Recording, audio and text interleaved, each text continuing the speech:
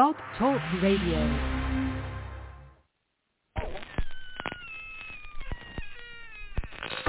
Ladies and gentlemen, boys and ghouls, step right up. Behind this curtain lies a ghastly concoction of delight, horror, fantasy, and terror. Your every wish is our command, your every whimsical desire brought to life. But I'm warning you, there's always a price. Welcome to the greatest show on earth!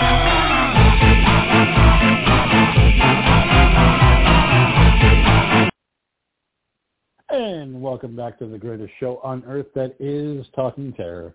As always, I'm your old pal, the King of Horror, Andy G, welcoming you back to this episode of the show, where tonight it's going to be the Demonic Dean film pick of the week, and he decided to go with One Cut of the Dead from 2017 and directed by Shinichirou Ueda. I hope I got that right. Pretty sure I got that right. We'll find out. But anyway, so we are going to be talking about that later on in the show and see how many licks it takes to get to the center of a zombie. Could be one, could be more. We'll find out. But first, I'm joined by the bold and the beautiful, the Golf Geek Keith. Action! Action! Hey, you now! Hello, everybody. What is going on tonight? And we summed up the movie. So that's what we got later on, so expect that. And we're also joined by the psychotic simian, the Prince of Amour's Day. Yes, get funky with it, monkey. That's right, Morris. We are keeping it undead, zombie funky up in here. So strap in and prepare yourself as we do that thing in your ear that you love so dear, because for the next 2 hours, your favorite horror podcast will be covering the latest in horror news, nerdgasms, and a movie review the only way Talking Terror can deliver. So make sure you listen live, listen with your friends, listen with your mama. Wait a minute, don't do that. Don't listen with your mama. We don't really care, just as long as you motherfucking listen, baby. What's up, frat family? Hello. Hello, monkey. Welcome. And maybe your mom's a freak and she likes to listen. Who cares? Nobody yucks your yum, man. Like, we just, if you like it, you like it, and that's okay. We love you anyway. All the moms out there, dirty or otherwise. But we're also joined by the very astute, very educated, very opinionated Demonic Dean himself, who presents his film pick of the week tonight. Woohoo! That is right. It is my film pick of the week, a last-minute audible. Last week, if you think back to the end of our show, I had a pick set, and then based on our discussion that we were having, it caused me to throw the curveball. So my initial pick will probably get pushed to the next time.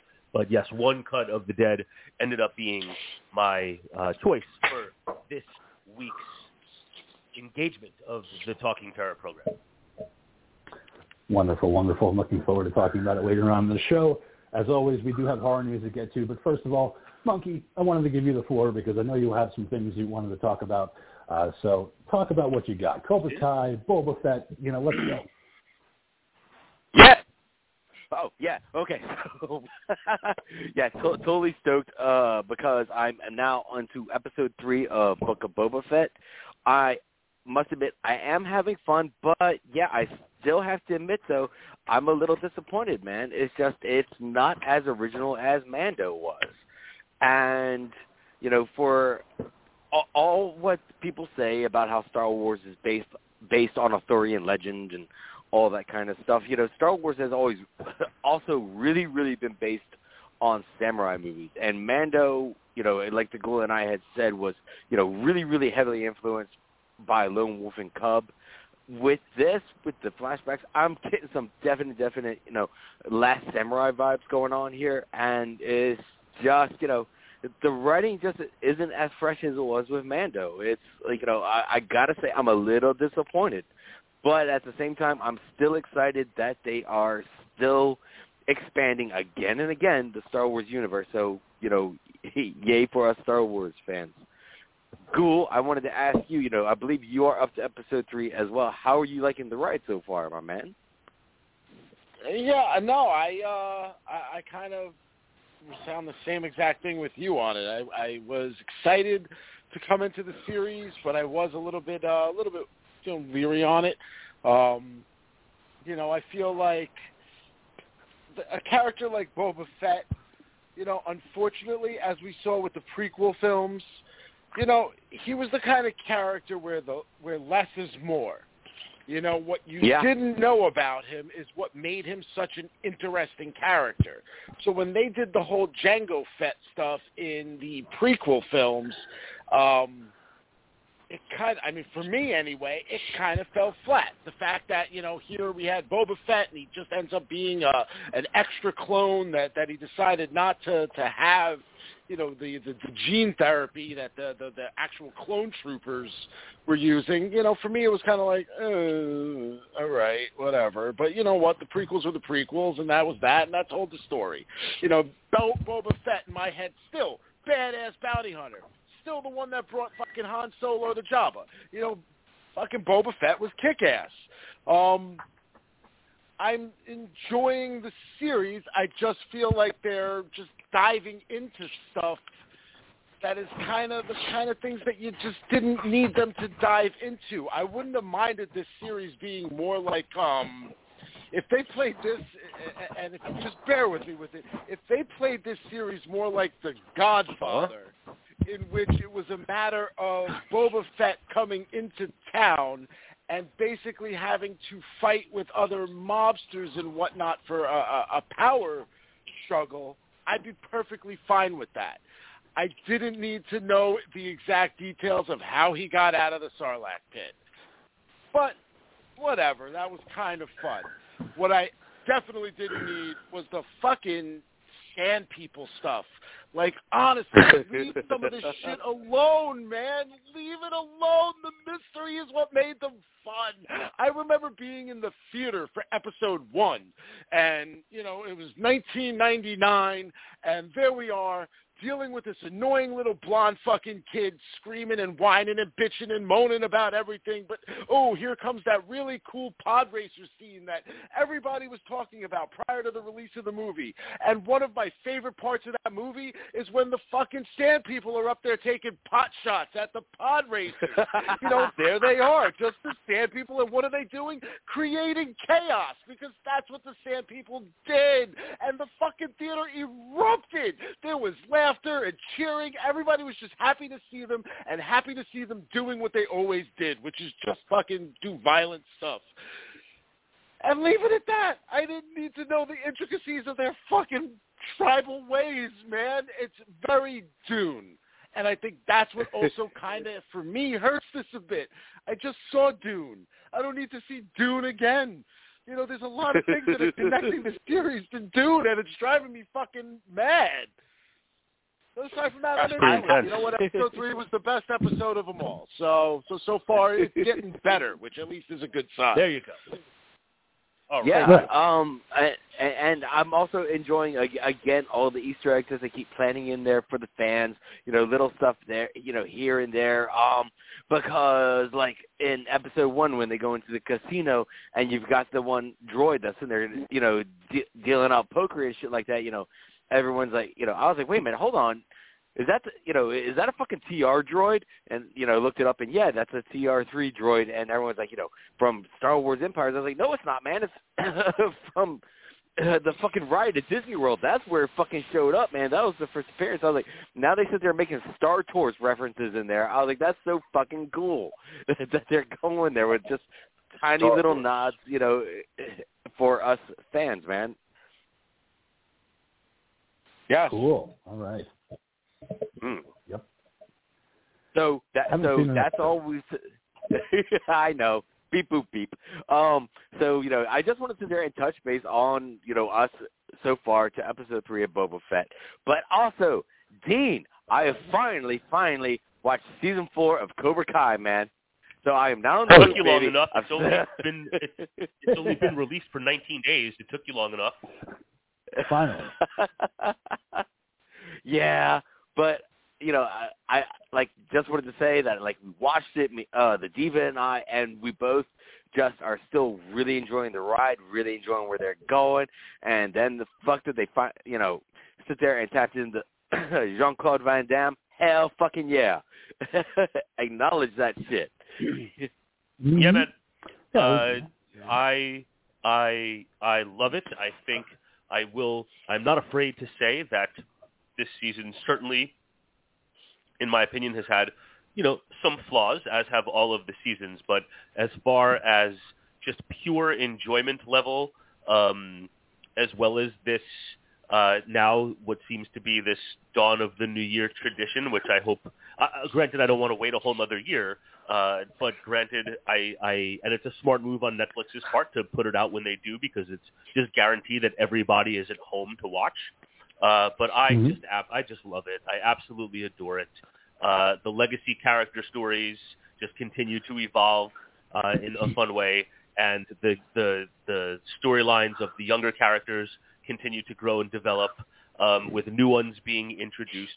I don't even know if I would call it a concern at this point, but my thoughts for the next season is just, are they going to continue to try to explore every storyline that has been introduced? Are they going to consolidate? Because there's just so many going on, especially with bringing in, the young LaRusso into the fold now, and he seems to have his whole storyline developing. Just is there enough time and space for everything? But I given that we're 4 seasons in, and I go back to watching it when it was on YouTube, and we're 4 seasons in. I am fully confident in the creative team. They have not dipped yet to a level that has given me concern as far as the story goes, and I'm just loving it. I'm thrilled with the final scene of how season 4 wrapped up.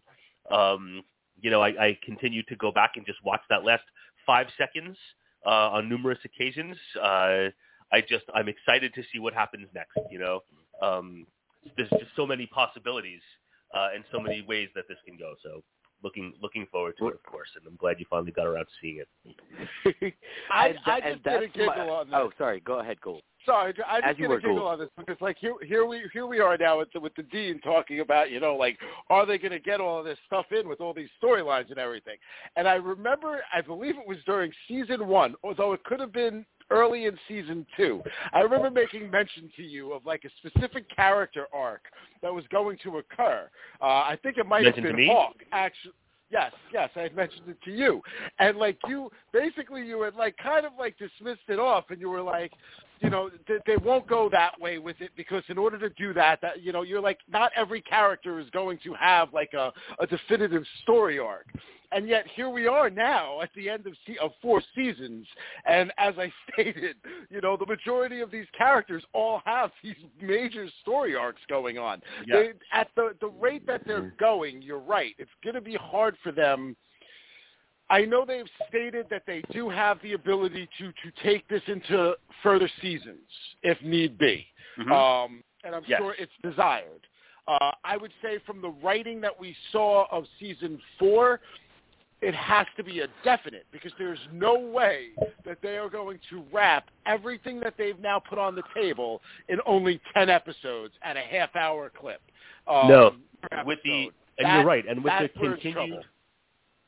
the continued increasing popularity, the creators have not yet said how many seasons that they envision. They do say that they know the end game.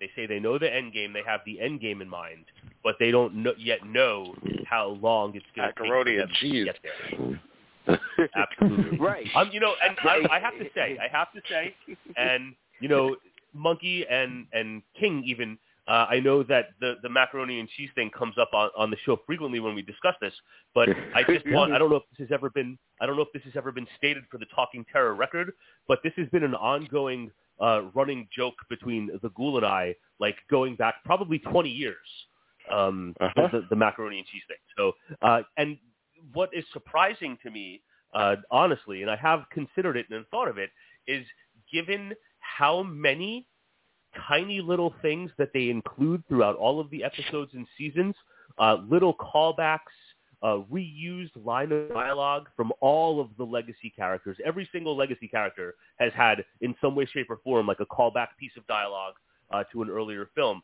That macaroni and cheese has not been referenced in any way at all. I really have thought about that, and I've really been surprised by that. I've been expecting like a sequence in which like his mom is like, "Oh, do you want me to make the macaroni and cheese?" Like even something as like a little, what looks like a little throwaway line that leads to like a look. Totally. You know, one of those like, even if the LaRusso family is just like settling down for dinner for the evening, and Anthony comes down and is like, "Mom, what are we having for dinner?" And she's like, "Oh, I got some macaroni and cheese. Your father loves it." You know, like just something like that. Like I'm just surprised That would be awesome. I'm just surprised it hasn't happened because, like, I don't know when the last time is that any of you have watched Karate Kid 3. I have not watched it in full, and I don't know how long. Admittedly, I recently did go back and just watch. I did go back and watch the final fight sequence, but you know, if you were to go back and watch that scene, like as we have joked on this show for many show minutes, how Daniel LaRusso is so effusive in that moment about his love of that particular dish. So, you know, I don't know about anybody else out there, but I personally have been surprised that there has not been a reference to it in any way. Especially since season 4 had so much callbacks to the third movie. Absolutely, and that was where I was going to leave it off as far as the fourth season went. I do have to just give a total shout-out to Thomas Ian Griffith, who once again steals the fucking show as Terry Silver.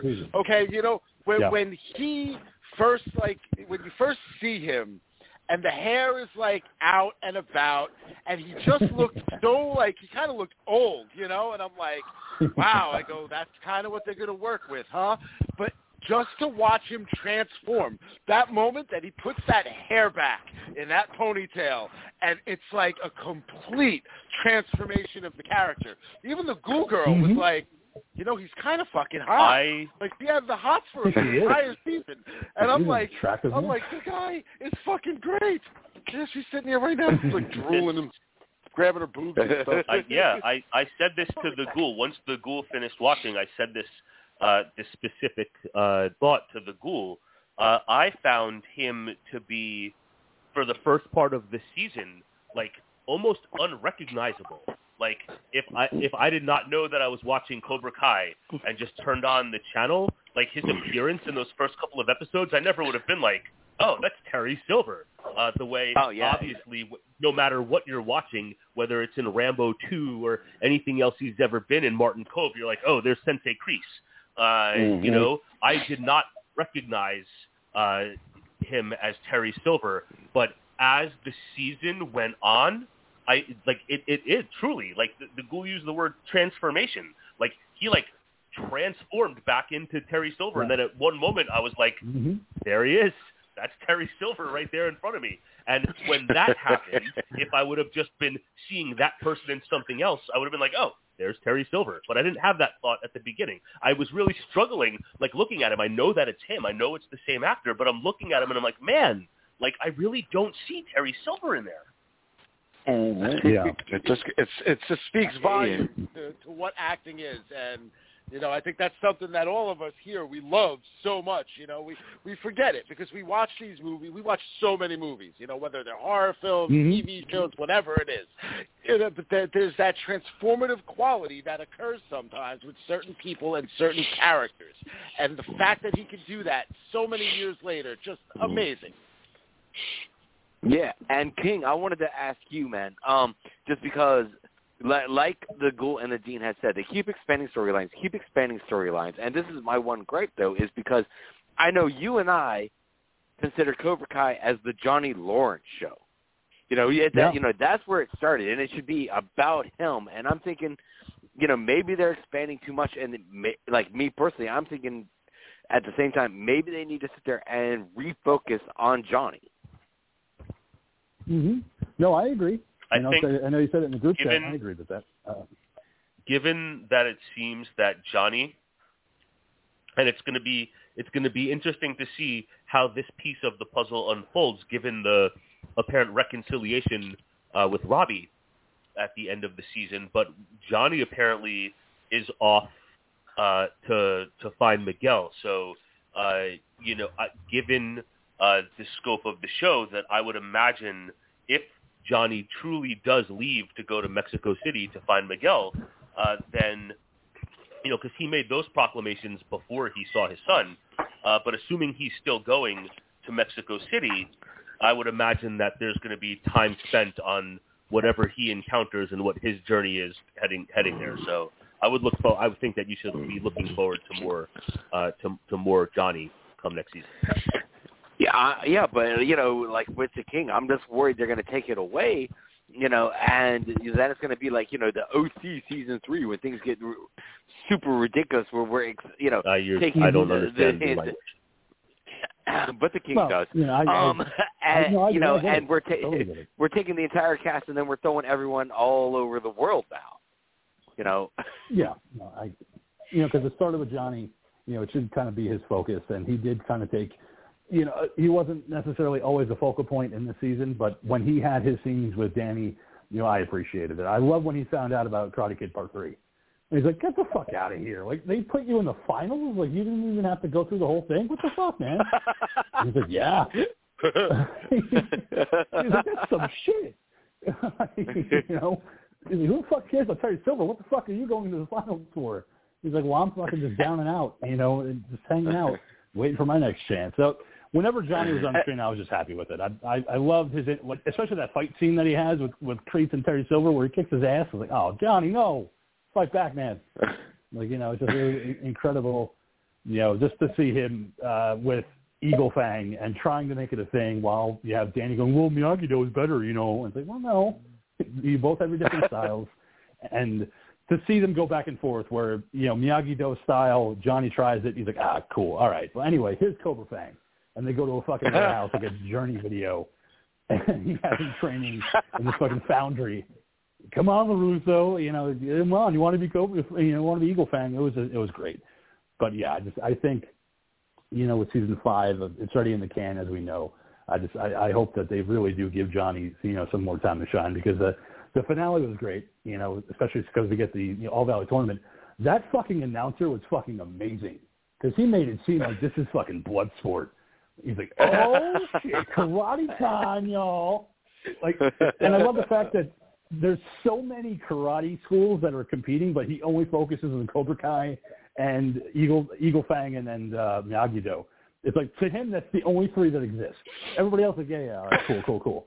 Well, I was worried when the whole thing started, and those were the only 3 he introduced, and I was like, wow, are there really only 3 fucking schools that are going to be in this town? Nope. And then I saw the board, and I was like, oh, thank goodness, there's a whole bunch of other people. But same here. Like, real quick. And I was like, where the fuck are the other dojos?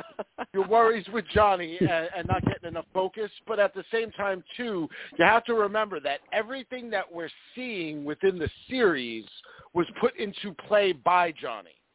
So everything that we're seeing in reality is because of Johnny's actions to begin with. So in essence, everything is still about Johnny, because we wouldn't be where we are right now without him.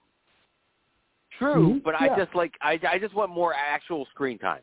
I really like him. He's so much fucking fun. I just want to see more of him. Yeah, fucking William Zabka is amazing, and anytime he was on screen, I was fucking watching.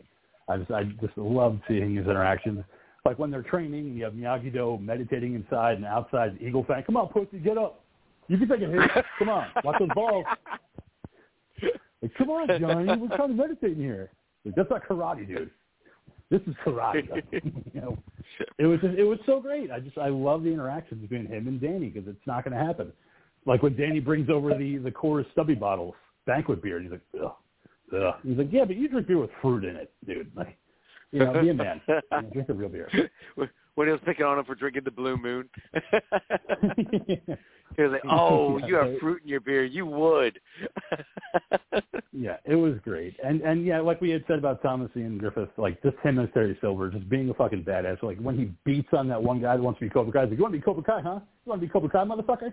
Yeah, this is it. Like, kicking his ass. And then you find Stingray? that twist at the end. Yeah. Yeah, Stingray. Yep. That guy. The triumphant return of Stingray. Holy shit. Like, I didn't see it coming, and I fucking loved it. Yeah, he's great. That whole twist at the end, it made me want Cobra Kai season 5 even more. Like, let's not wait until December. Let's get it now. I want to see the continuing story. You know, Johnny in Mexico roundhousing people in the face looking for Miguel. Ooh, Johnny and Danny Trejo in Mexico looking for his son. Shit, yeah. Fuck yeah, dude. Danny Trejo's dad? I'd sign up for that right now. You came to the wrong place, pendejo. Yeah, well, I know karate. Eagle Fang. Like, you know. Oh, shit, he's doing a crane kick. I would love it. So we'll see what happens with season 5. I'm glad that you enjoyed it, Monkey. I know we all did too. But before we get into horror news real quick, I just wanted to say that I made my first official theater visit this past Sunday. I saw Scream 2022. I liked it better than Part 4. I will say that, so I'll put it ahead of Part 4. Ghostface gets a whole lot of stabby in this one. A lot of good references. It was definitely these two directors that knew what we wanted with a Scream movie, and they gave it to us, and a lot of nods to the first one. Definitely a lot of flaws, so if you guys get a chance to see it, I think you'll kind of have the same flaws that I had with it, but just so great to see Ghostface back on the screen in 2022, you know, taking out people in Woodsboro, you know, and just the phone calls are back, the kills are back, and they don't hold back. I had some problem with CGI at some points, but otherwise, it's worth it. It's such a fun movie. Definitely, like I said, I like 4, but I would put it ahead of 4. Definitely put 3 at the bottom. Like 3 just needs to be locked away in a basement somewhere. Nobody ever has to see it again. So, in your opinion, do you think pretty much they were, you know, trying to pretty much take it back to where it started? They were definitely trying to take it more with the first one. They were definitely trying to make nods to the first one, trying to make it more like the first, and trying to ignore the other ones. I mean, they do make some calls to Part 2, but for the most part, it's Part 1. Like, you know, the characters that show up that are related to Part 1 characters and their relationships in Woodsboro, it's a lot of fun. I mean, like I said, I have my gripes, but those gripes would include spoilers, so I don't want to give that away. But if you're a Scream fan, you're going to enjoy it. Like, I can't imagine any Scream fan saying, this one sucks. Like, no, I think you're going to like what they gave you, but I also kind of hope that it's the last one. You know, I kind of hope that it's just, all right, well, you know, we had a fun ride. Wes Craven's no longer with us. We did this one, and that's it. You know, just kind of put the nails in the coffin, you know, and just let it be that. But because it made so much fucking money, I could think that there's going to be another one. Because it fucking blew away Spider-Man No Way From Home opening weekend. Yeah. Well, wasn't it something like $34 million on opening weekend or something like that? Yeah, easily and climbing. So, yeah. So, there's definitely going to be another one then. I really, yeah. Studio's not going to be like, let's close up this moneymaker. No, I'd be okay with it. It was the capper because I thought that was Part 4. I thought Part 4 was like, you know what? There's just nothing else that we could say. Like, this is it. You know, then Wes Craven passed away shortly after that. So it's like, well, we can't really do another one without Wes, but you kind of can. And I think that the directors that did it had that in mind. And there was a great caption at the end that said "For Wes," and I kind of got teary-eyed at that. So I was like, yeah, he's no that's awesome. You know, like the guy that helped bring this, even though he didn't want to fucking do it. Even though he's a guy. I don't want to do a movie called Scream. Like, I want to make Music of the Heart with Meryl Streep. I want to make a music movie. And they're like, well, if you do Scream, you could have it. And he's like, well, all right, I'll do it. And, you know, but, you know, he cemented himself as that director that made Scream, that kind of gave us all new hope with slashers back in '96. And I think if you like that first one, if you're looking for something like that, it's great. Kyle Gallner actually shows up as a character, and he was in the Nightmare on Elm Street remake. He was in Haunting in Connecticut, but he looks like he aged about 40 years. So if you know the actor, you'll see him, but man, like, he must have hit some rough times, you know, post, you know, Nightmare on Elm Street remake. Because I was like, wait a second, is that Kyle Gallner? And I was like, yep, it is. I was like, all right, so there it is. But just expect a lot of references as these movies go. Courtney Cox apparently is looking more and more like Steven Tyler every day. So I was like, nope. Not the Gail Weathers I knew from '96, but she's still there. but yeah, so it's well worth it. So even if it's digital or whatever, you guys check it out. I hope you enjoy it. But just sitting in that seat and watching Scream for my first movie of 2022, it was just great. Like, what a great experience. Cool, man. Now, also, didn't you and the Ghoul get a chance to check out the new Peacemaker series? To follow that up, yeah, absolutely, we fucking did. I mean, I was talking to the Ghoul through text, and I was like, oh, shit, Peacemaker just dropped on HBO Max, first 3 episodes, and he's like, got it. And all of a sudden, he's like, yeah, I'm on episode 3. I was like, oh, shit, all right, I got to catch up real quick. And I put it on HBO Max the other week, and man, was I impressed. I was like, James Gunn, thank you. You need to be in DC to make these characters fun and to make it just bloody, hilarious, interesting. The intro alone will fucking blow you away because it makes you laugh. It makes you want to just listen to the song over and over again. I wanted to get the Ghoul's thoughts on that because for me, I was like, I had that song stuck in my head for days after I watched those first 3 episodes. What? Don't tell me they went with friends that died. No. Something more in line with Peacemaker because we find out some things about Peacemaker that makes it work.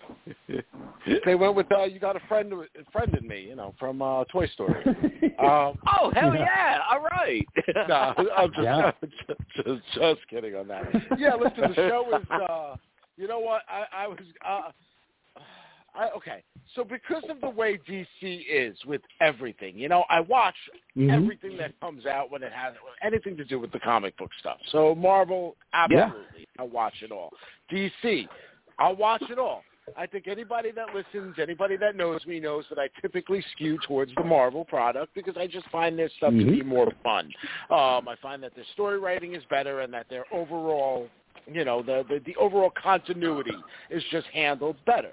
I have found a lot of messes with, and I've given all kinds of thoughts and ideas on, what I would do if it was me to fix it up, and unfortunately, I've yet to see anybody do that until now. James Gunn, for whatever problems you might have had with the Suicide Squad, what he's doing with the Peacemaker series is very similar to the Harley Quinn animated series.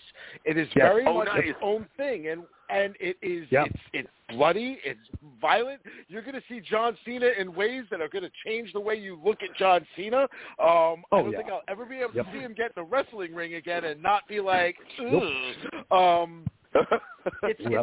a lot of fun. And, I know there's a lot of people calling out, James Gunn should be given the DC reins and let him try to put together the continuity. You know what? No. Let James Gunn do whatever it is that he wants to do with either Marvel, DC, however he wants to do it.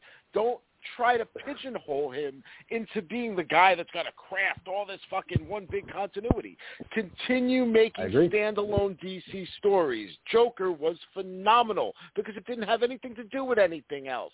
Continue to do things like that, and you're going to have success again. There's room for both fucking products. There is. Let him do what he wants to do. I mean, just the guy being able to work with Marvel and DC at the same time is amazing. And he just knows what we want. Like, for some reason, James Gunn just reads our minds, and he's like, I'm giving it to you. It's going to be funny. It's going to be gory. It's going to be weird. Let's just fucking do it. Like, don't think about it. Just watch it and have fun. Yeah, and what the Ghoul was saying is, like, that's the main, trip about DC is their continue, being able to sit there and write it all, and they just can't make a solid storyline, man. And I'm all on board with you guys. Let James Gunn do his little projects. Don't overwhelm him of trying to, be the watcher over the entire DC universe here. Just let him have some fun and make some good, fun side projects. So, that being said, it's like there's only one side. So is he directing all of it, or is he like overseeing it, or? Well, I know he did the first 3 episodes, so I don't know if the remaining episodes are going to be done by him or if he's just going to oversee it. I would imagine he's probably having complete control over all the episodes from what I've seen so far. And I know that he already said that this is going to lead into a DCEU movie. Not Peacemaker, obviously, but something involved in DCEU. It's going to stem off a Peacemaker. So I'm looking forward to seeing what he can come up with and bring to the big screen in terms of branching off of Peacemaker, because there's a lot of ways they can go with it. But I think he's the guy that kind of made me forget about David Ayers' The Suicide Squad. I was like, okay, you know what? Ayers had a chance. it exists, but I thought that his version was superior because he added his element of what makes James Gunn fun. Like his movies like Slither, where you can see that and be like, it's hilarious. It's fun. It's gory. It's weird. Lloyd Kaufman needs to show up at some point. I'm hoping. Yeah, and that was the great thing about the second Suicide Squad is that, he just went ahead and did his own thing and had fun with it, but built off of the original Suicide Squad movie and was just like, okay, I'm going to give you something different here without Will Smith, and just, let you know that DC can be fun. Because DC's got some awesome fucking characters. It's like, because reading-wise is, I was actually more of a DC person. Spider-Man was my guy, but then when I actually got into reading comics, and DC always had the more solid, down-to-earth storylines, but they are just taking it too serious when it comes to them trying to do cinematic approaches. They're just trying to be too dark, too gritty, and stuff like that. And it's no, not everything has to be Watchmen.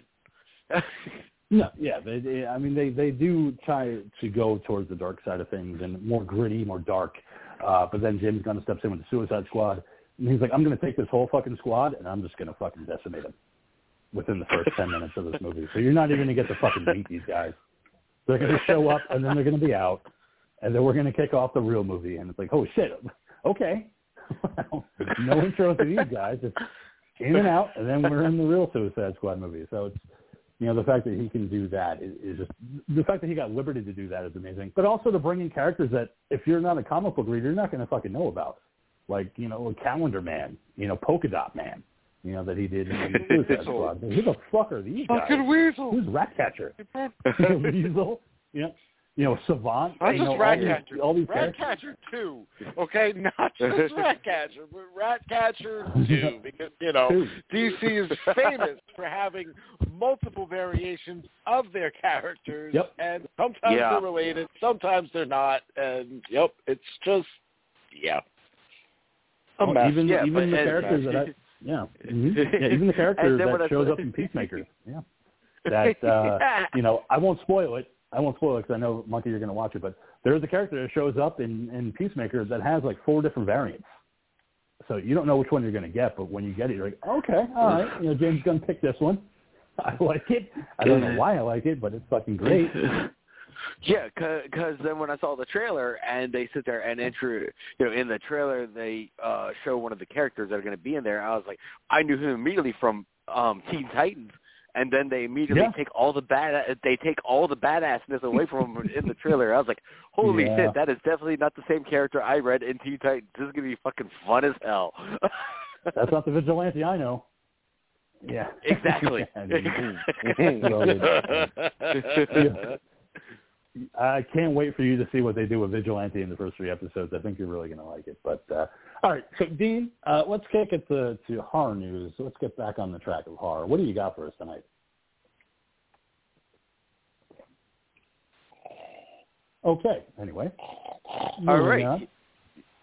So is he snoring again like sheep? Yes. No, I think we probably bored him off the air, to be honest with you. I mean, obviously it's old news, but you know what I did actually complete finally? No, not season 2 of The Boys. Shit. I actually did complete Squid Game. I finally watched the whole damn series. I needed something to cleanse my palate after going on the Dean's suggestion of watching 13 Reasons Why, an older show on Netflix, which was fantastic, fantastic, but just totally creates a lot of turmoil in my head and heart, and it just takes its emotional toll. So I needed something to clear it. So setting up a Korean game facility with all kinds of death and dismemberment was the perfect palate cleanser. So it's a good time. I haven't watched it yet. I highly recommend it. Yeah, because I was going to say, because King, you've seen it, right? Yeah. Mm-hmm. Okay, and I know you've both seen Battle Royale. So I wanted to ask, compared to Battle Royale and all that kind of stuff, is it actually worth the watch? Is it worth the hype that everyone's giving it? Yes, absolutely. Yeah. Okay, so I won't say. So don't go by the hype factor. I'll never ever go with the hype factor. You know what I mean? Like even so, perfect example for the hype factor for Squid Game, right? Obviously, this is a show that's tailored for adults. It's TV mature. If you look on Netflix, it is TV mature. So of course, who was a large portion of the fan base? 11-year-old, like our little monster here. So her and her entire crew were the ones that were watching this show and loving it up and everything. So she just told me the other day as we were sitting here watching it, and she's still enjoying it with me, but she was talking about how lame it is that there are kids like in her school and in her class that love this show just, a couple months ago that are now already at the point where it's like, oh, the show is toxic. Oh, we don't like it. We hate it. It's lame. It's this. It's that. Meanwhile, they were total fans for it just a couple months ago where they were like, oh, give us all the Squid Game juice that we can get, please. Oh, put it all over my face. And now, of course, they're all like, oh, we hate it. So that's the hype train for you. Is it similar to Battle Royale? Yeah, the same way Battle Royale is similar to the Running Man and every other competition-esque type of thing. There are twists, there are turns. It is a fun journey with the characters that you're going to meet, and it's loaded with fun surprises. So, highly recommend. I know I'm way late. Yeah, good. Sorry. No, I was just going to I didn't mean to interrupt. I was just going to say, so King bouncing off of the Ghoul, so you're totally for it as well? I am. And what's interesting, because, he was talking about, like, the kids being into it. I went to Jersey this past weekend to go pick up a car that I now have called the Black Dahlia. Yeah! But I went to my brother's house, and my nephew, who's 5 years old, is very much into horror. I don't know how he got it. He just discovered it. He's a huge Squid Games fan. So he has masks from the Squid Game that he wears because he loves it. He has a calendar. He has the calendar for the Squid Game. He has the game on his phone. He's like, I love the Squid Game. And I was like, wow, okay. I was like, it's not too scary for you. He goes, no, I love it. He goes, check out the mask. And I was like, oh, wow. All right. I was like, you are my nephew. Did Matthew not check into what it was before he allowed him to have any of the said product? He did not. He had no idea what the Squid Game was. My nephew found it on YouTube and started watching it, and all of a sudden he wants everything Squid Game. So he has a T-shirt, he has a mask, he has a calendar. I was like, man, he is all in on Squid Game. Dude, not trying to diss on your family, man, because, again, I haven't seen the show, man, but I heard it's fucking intense. Like, this is definitely not 5-year-old material. No, it's not. It's definitely not. But he can handle it. I mean, apparently he loves it. He just sees it as fake. It's not real. It's just fun. And that's man, he's going to end up just as twisted as you are. Yeah, he is. A future host he's a huge on Ghostbusters Terror. I love it. Yeah, he'll join us when he's old enough. He'll join us. But no, he loves Michael Myers and Jason Voorhees, and he's a huge Ghostbusters fan. And then he discovered a Squid Game, so yeah, he loves it. He just loves horror, and he sees it as fake, and he knows that it's not real, And I was like, dude, all right, you're 5, good on you, man. And yeah, it's all cool. Wow. Yeah. It's like Matt's biggest nightmare come true. I think the only thing that could make it worse is if the kid becomes like a Dallas fan. Oh, that would crush him. That would crush him. But he has no interest in sports. He just wants to watch horror movies. And he wants to dance a lot because he likes, watching music videos and dancing along to them. So, yeah, it is Maddie's worst nightmare come true. He's into horror movies, and he likes to dance to music videos. He doesn't want to pick up a baseball bat. He doesn't want to throw a football around. He just wants to watch horror and dance to music. I was like, oh, no. Oh, so sorry, it's happening. He's that kid in Halloween. He just wants to dance. He just does. And, I wore my Ghostbusters T-shirt this past weekend to go see him. He's like, that's the ultimate shirt. He's like, I want that one. He's like, it's so cool. He's like, you're in everything cool. And I was like, I am. I am very cool. Thank you. That's why he's the king of horror, baby. You know, I was like, don't tell him I have a podcast, because he'll be listening to that too. I was like, good on him. Is the Dean awake yet, or is he still asleep? I don't know, man. He's still checked out. I mean, we can keep it going. Wait, were you guys not hearing me? No. Hello? Oh, were you talking? Dude. I've been talking and like trying to get your fucking attention, and I'm like, why the fuck am I being ignored? Why are people not listening to me? Because we were going, Dean, where are you, man? And we got nothing. So and then I'd be like, and then I would like say some shit, and then I figured you just carried on with the conversation. I'm sitting here ready to fucking go. Jesus. Anyway. Well, now you can go. Let's go, baby. All right. Well, what I was starting to say, and this was it, because I started to say these following words, and was like, why is nobody responding to me? But what I wanted to say before we got into it, when you said let's get back on track and talk about get back on track in horror. I said, before we get back on track, I said, have we ever even been on track tonight? And then I said, before we get back on track, I did want to send, before we started, a hearty congratulations to our very own king of horror and his slick new automobile, and say to you to not fuck that shit up. Make sure you get that oil changed every 3,000 miles, homeboy. Oh, hell yeah. No, that thing's going to be clean. She needs to be taken care of. No food, I'm gonna be no writing his ass smoking, about that. nothing. I'm gonna be teaching you how to take care of that bitch like you wouldn't believe, man. Teaching you how to fucking detail, teaching you how to fucking take care of an engine. We're gonna have like all kinds of fucking Ralph Macchio moments, man. Wax on, wax off, motherfucker. You better get ready. But you need to drive in it first. I know. I'll give you the keys, monkey. You can take it for a ride. Yes. See what she can do. But sorry about that, Dean, with your mic issues. But no, you have the floor. What are we going to talk about before we get into the movie?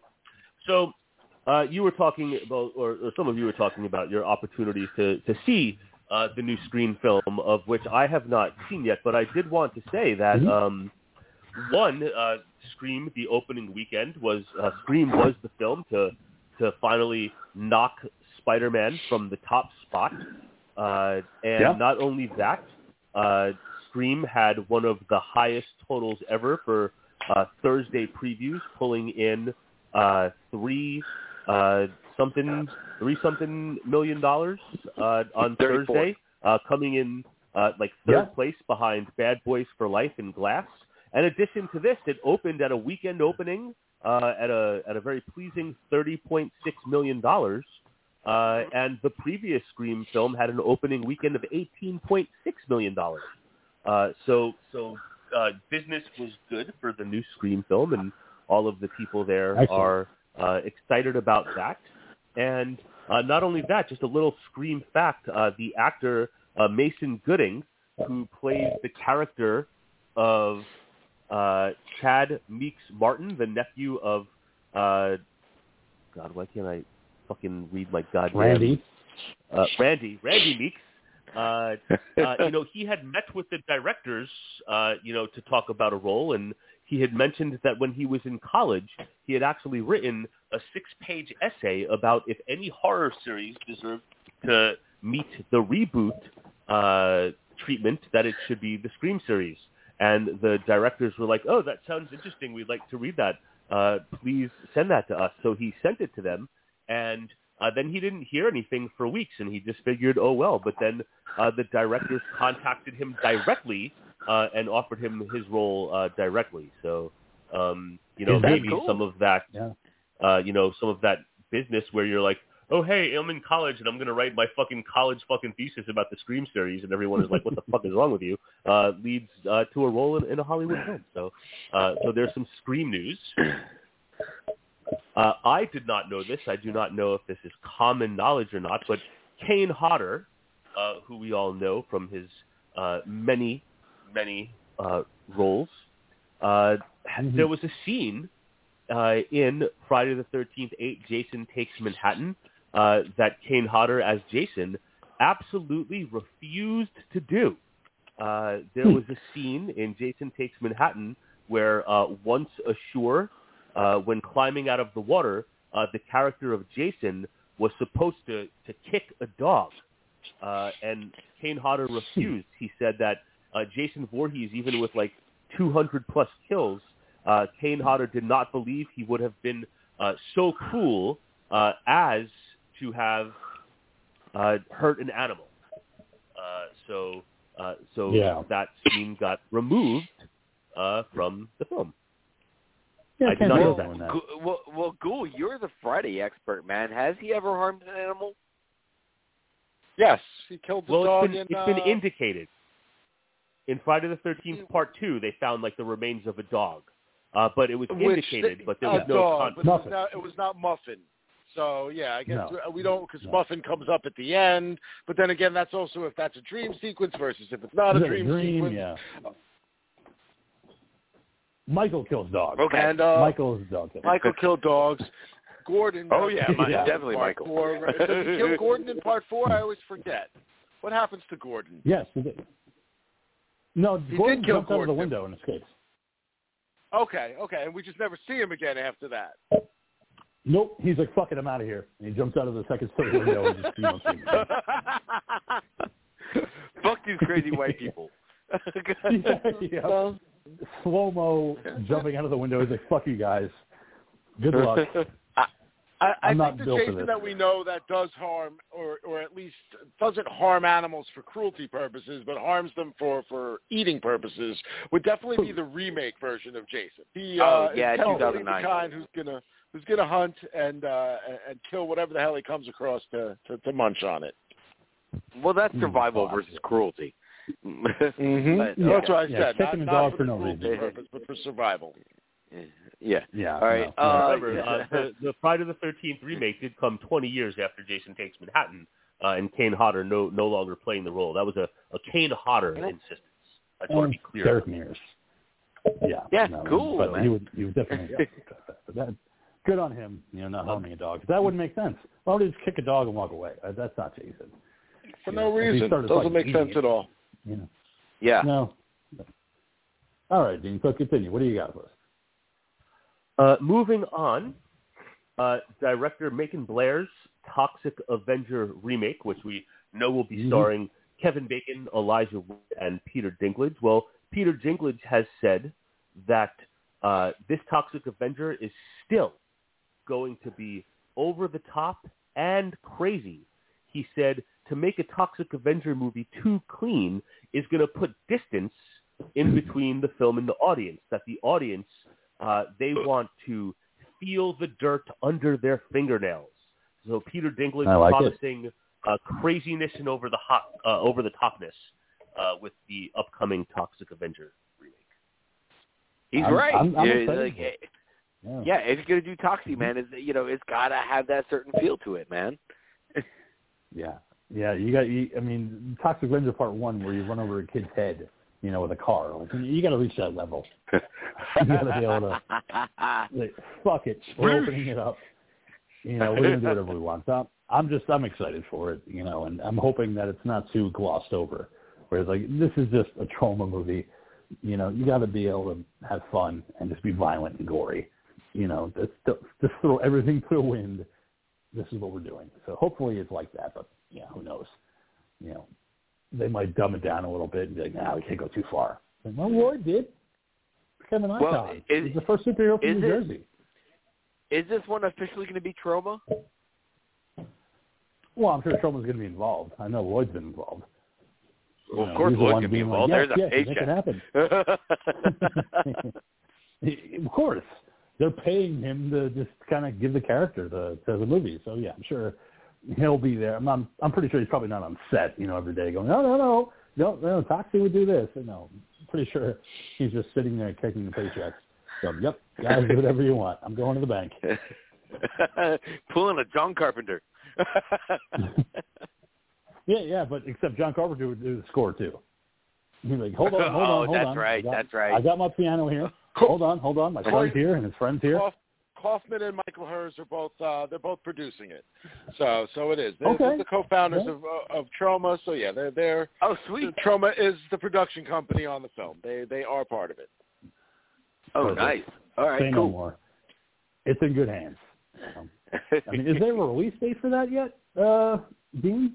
I don't think so. I have not seen a listed release date in any of my readings about Toxic Avenger. Okay, well, stay tuned. We'll be back in Tromaville before you know it. But, all right, Dean. So For our loyal audience, we'll be sure to alert you when we see this piece of information. Great. Filming supposedly wrapped on August 14th, 2021. So Okay. I would venture we're going to hopefully see it sooner rather than later, unless it's a complete hot mess. And it will just vanish off in the fucking distance, and nobody will ever know any different. Yeah, Lloyd will put it on goes Troma direct Now, to video. which I used to have a subscription to. Yeah, his streaming service, Troma Now. Yeah, man, I gave Lloyd money for that. Not anymore. I had to let that go. I was like, I enjoyed it. I was like, but I can watch this for free on YouTube. Why am I paying for this? Because you're a loyalist.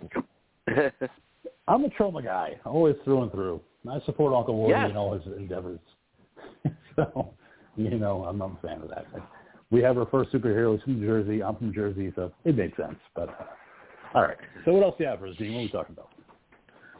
So we recently talked about how the season 3 premiere date of The Boys has been announced, but this week I'm here to tell you that on March 4th, we're going to see the debut of The Boys animated spin-off series called The Boys Presents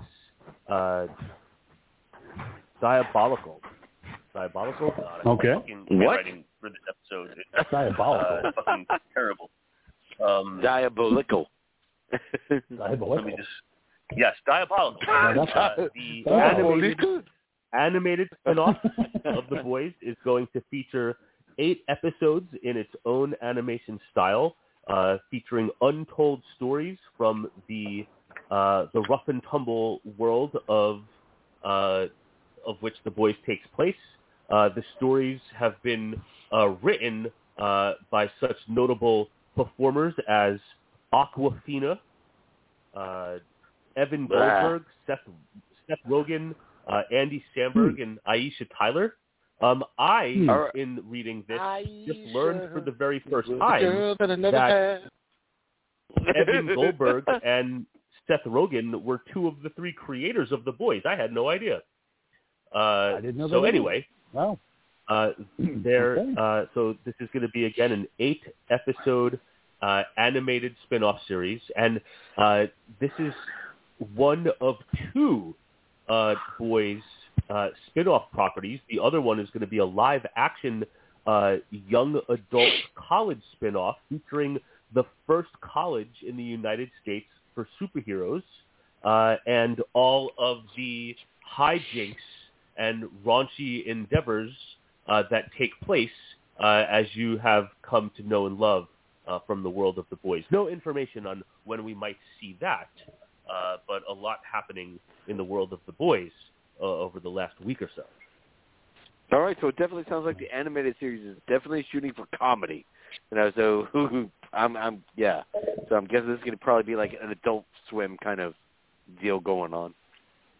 Yeah, it sounds like we shall see on March 4th. You got like less than 2 months away till you get the answer to your questions, Monkey. Can't wait. All right. Always good to hear news about The Boys. The Boys animated spinoff does have an R rating, just so you know. Oh. Wow. That's awesome. Hoping so. So great. All right. So what's next, Dean? What do you got? Just a small piece of Halloween Ends news. Actor Michael O'Leary has signed on to play a character known as Dr. Mathis. If you think back, you might recall that a Dr. Mathis was mentioned in Halloween Kills, from the doctor and nurse dressed Halloween costumed people.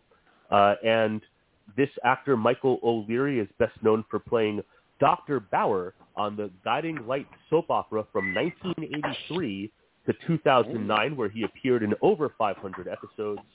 Wow. So he will be playing this Dr. Mathis character, and also Halloween Ends begins filming a little bit later this month. Still on target for its October release. Yeah, it was supposed to start this month, but I guess they pushed it back by a month, and they're going to kick it off in February. I know James Jude Courtney. I was reading that it is starting later this month in January. That it's starting at the end of the month. That's what I read.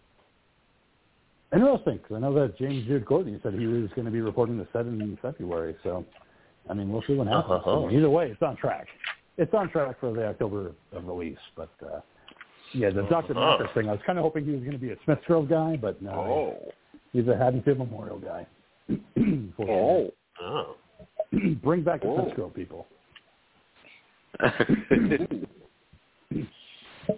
mean, it's right. Far, but okay. So do you have anything else, Dean? Yes, I do. I have learned Let's do it. That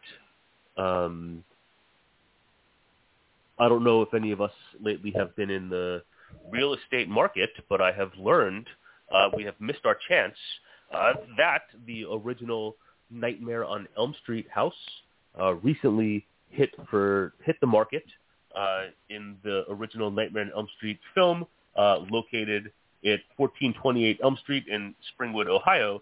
The actual address of this house is 1428 North Genesee Avenue in Los Angeles. It was purchased back in 2013 for $2.1 million by a director named Laureen Scafaria, and she recently put it on the market and made a tidy little profit, selling this 3-bedroom and 3.5 bathroom 2-level house for $2.98 million, so almost $1 million worth of profit. And the real estate listing did make sure to note that the value of this particular house is 98.8% more expensive than other similar nearby properties.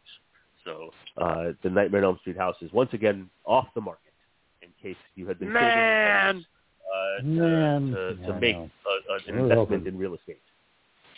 See, first we tried the Amityville house, and then we tried the Elm Street house. It seems like our GoFundMes aren't fucking working, man. We're sitting there trying to become, real estate moguls of the horror genre, and it's just not working. We just can't make it happen, unfortunately. It sucks. I mean, what will we do with them? I don't know, but we tried.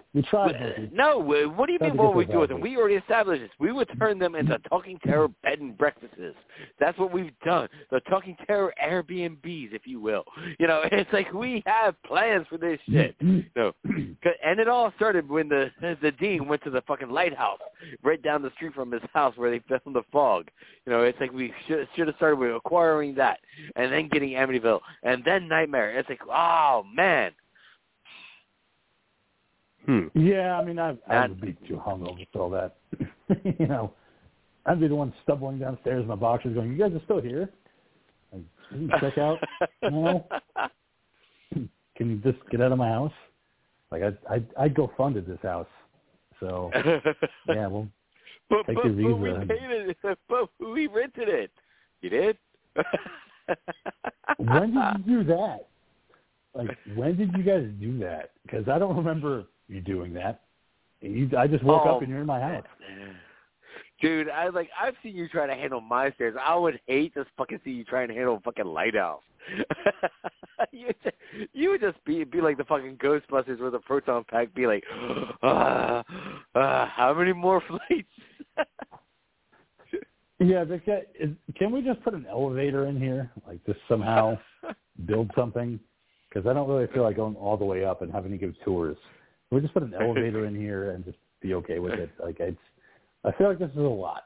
Like, I bought this house, and now people keep coming here and wanting to stay here. Like, do I need to come out with a shotgun and be like, just get away? Get off my lawn! No, they hell paid. Out They of paid. No, shit house. That's how he would be if we bought the Freak's house. Oh yeah, no, it wouldn't be good. It would not be good. I mean, I would mean well, but at the same time, be like, why are you here? Yeah, it just wouldn't be good. But, all right. This so, was your suggestion. You wanted to be real estate moguls. That's why we're not. That's why we work real jobs. But all right. So, yes. Dean, do you have anything else you want to talk about before we get into the movie? Yes, I do. Where we have learned that perhaps in some capacity the Friday the 13th lawsuit situation has potentially been resolved, but still it might not be over. They can maybe take a playbook, take a page from the playbook from Disney and Predator and learn a thing or two, because Predator screenwriters of the original 1987 film, John and James. You would never think you're going to hear together: Disney and Predator. Yes. Well, Disney and Predator. Original Predator screenwriters John and James Thomas, who wrote the 1987 film, have amicably settled with Disney, and they have both agreed to drop their lawsuits against each other involving the rights of Predator, and everybody is walking away happy. There are obviously no terms of the agreement. It's being kept private, but everybody is happy, and they were able to make this happen. So this has to do with that stipulation that 35 years after that a property can revert to its original writers, and studios have been tied up in courts about this stuff for quite some time. Other films that are in this situation include Terminator, Who Framed Roger Rabbit, and Die Hard.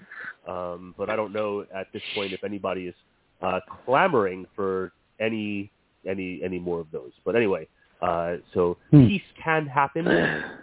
Victor Miller, Mr. Cunningham, please take a look at this and settle your differences and get your shit together, so we can, I don't know if anybody wants more Predator.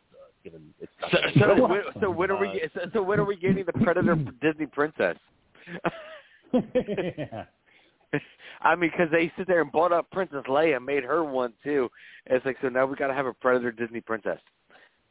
Just don't make her look like just don't make her look like the female Gremlin from Gremlins 2. Yeah, I mean, Disney apparently has been trying to move forward with some Predator stuff for some time, and now they have the green light to go ahead. And then I guess finally, because this is where we are at this point in our show, we've talked previously about the Alien TV series from Noah Hawley that's being put together for Hulu. It's been announced that Peter Jackson's Ueda Special Effects Studio is going to be handling all of the effects for the upcoming Alien series. Ueda is so fucking solid. Oh, yeah. Anytime I hear that, like, Ueda's involved with the effects. Like, whether it's the effects, whether it's the props, it's like they are just so fucking solid on their shit. Yeah, I can't wait to see a practical effect Alien show. No CGI in this one. They got Ueda behind it, so yes, I have full confidence they're really going to do something. Yeah. Good. All right. Yeah, same here, man. All right. So, Dean, this is your film pick of the week. It's One Shot of the Dead from 2017. One cut, by Shinichirou Ueda. Of the Dead, King. One Cut of the Dead, directed by Shinichirou Ueda in 2017. So why don't you take us away? Give us a synopsis, and we'll get into this thing. All right. I don't want to give, too much away here as we're going to talk about it. But yes, One Cut of the Dead. And what caught my attention about this film last week during our show was the fact that there is a French remake in the works, but not that. What did catch my attention was that it was filmed for roughly $25,000 and has pulled in over $30 million worldwide. So, made me curious as to what was going on. Then learning of its availability to see on Shudder, I decided in the last minute to make this film my pick. So we have One Cut of the Dead, and in this film, we follow the cast and the crew of a low-budget zombie film as they are trying to film a low-budget zombie film at an abandoned location, and all of the pitfalls and pratfalls that come along with pursuing such an endeavor, especially once zombies show up at the site of the film's shoot. So I don't want to get into too much of the plot surprises at this portion because I know we will talk about it further in our discussion. So that is the loose synopsis of One Cut of the Dead. Okay, all right. So, Ghoul, what do you think about One Cut of the Dead? So, this was one of those where, I didn't look up anything, and you know me, I go full spoiler-free on everything. Don't know anything about this movie, never heard anything about this film, had no idea that this movie existed in any way. But the Dean made a pick, and I knew the Dean made an audible, and... I'm on record as saying there's a lot of times the Dean makes picks and I groan and I'm like, great, I'm not going to like the movie this week. And yeah, kind of exactly how I fucking feel, man. Just like that. That's what I do. I walk around the house and I'm like, rah, rah, rah, rah. They're like, oh, God, fucking Dave must have picked this week. And I'm like, yeah. That happens with, yes, the King's picks as well. But typically, when it's the King's pick, at least I know that it's going to be in English dialogue. Whereas with the Dean's picks, it's always foreign. So the first half hour of this, it's a lot of times, more often than not, it is foreign. And I love you for it. Thank you. So the first half hour of this movie is rolling along or so, and I'm like, man. It's another one of these fucking movies, isn't it? Great. And then the movie takes that shift. And when it took that shift, I found myself just smiling more and more and more as the film just penultimately just made its way to its finale. So in the end, my feelings on this movie, I ended up enjoying the shit out of this film. This was a good time. So thank you, Dean, for a pick. All You're right. welcome. Cool. Monkey, what do you think about One Cut of the Dead? Yeah, this film. Yeah, I must say that I respected the attempt to do 30 minutes of non-stop action, gore, and horror. That being said, if you fail at that attempt, in no way, shape, or form should you be presenting that failure to us. We've covered a lot of films on this show, a lot of really good ones, and a lot of really bad ones. And in no way is this a way to dig at the Dean. We often go in blind on these films, and we just don't know if they're great or not until we actually give them a chance. This is the very first. I just want to say, I'm not done. Say real quick. Dean, I I'm not done. I apologize. All right. This is the very first time where I was seriously in a ghoul state of mind, where I was seriously thinking I refuse to give this movie a chance and finish this film. This film was just absolute fucking rubbish. It's like from the horrible acting to the crap effects, the shaky cam. It's like this was like just a Voltron of disappointment. And it's like I got through it, but it's like honestly, it's like I don't know how this movie like fucking got the acclaim that it got because it was just pure fucking pain to sit through. All three acts were just fucking pain. All right, let King go ahead and have his say, and then you can sit there and reiterate, Dean. King, what do you think of this film, brother? Yeah, I first heard about it because it was on Shudder, about a year or so ago. So I decided to check it out because it had a lot of people talking good things about it. So I decided to check it out, and I really did like the fact that the first 35 minutes are done in one cut. There's just no cutting, there's no edits, it's just one cut. And then they go into this whole backstory about how they're making it into One Cut of the Dead for the Zombie channel. It's going to be live, it's going to be 30 minutes, so they have to do everything. So the first time I watched it, I was like, it's okay. It's fun, I enjoyed it, but, the second time I watched it now, for the show, I enjoyed it a little bit more. because you get to see everything have a payoff. So everything that you had a problem with within the 35 minutes, you see why it was a problem and how the director got around to do these things. So it's kind of like you're watching the movie within the movie and seeing how he could make it work with what he had, and to see all these things happening that were going wrong on the set, and he was just going to make it work somehow to make it good. So I won't say that I hate this movie. I actually really like it. So, I apologize, Monkey. I know that you didn't have a good time, but, I think it's well worth a watch. Just to see, one of those movies within a movie where it's like, oh, okay, well, we're seeing the first 35, and now we're going to see how it got made. So I enjoyed it. It was funny. It was, gory and it was good parts, but it was like watching a Troma production behind the scenes. I get what you're saying, man. Dean, what were you going to go ahead and say, brother? Well, what I was going to go ahead and say, to your point, Monkey, is that there are definitely times, without question, that I search for and pick like the worst movie that I can find to pick on purpose.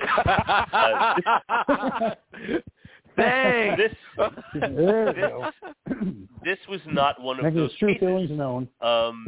As I explained my reasoning earlier, I did not choose this for its quality because I knew nothing about it in advance. What I wanted to say in relation to like picking shitty movies on purpose, as I was watching the first segment of this film and not knowing yet what was happening, I really was like, oh God, what have I done? What have I picked? This is fucking terrible. Like, sometimes I pick them, like I'll pick them like that on purpose sometimes.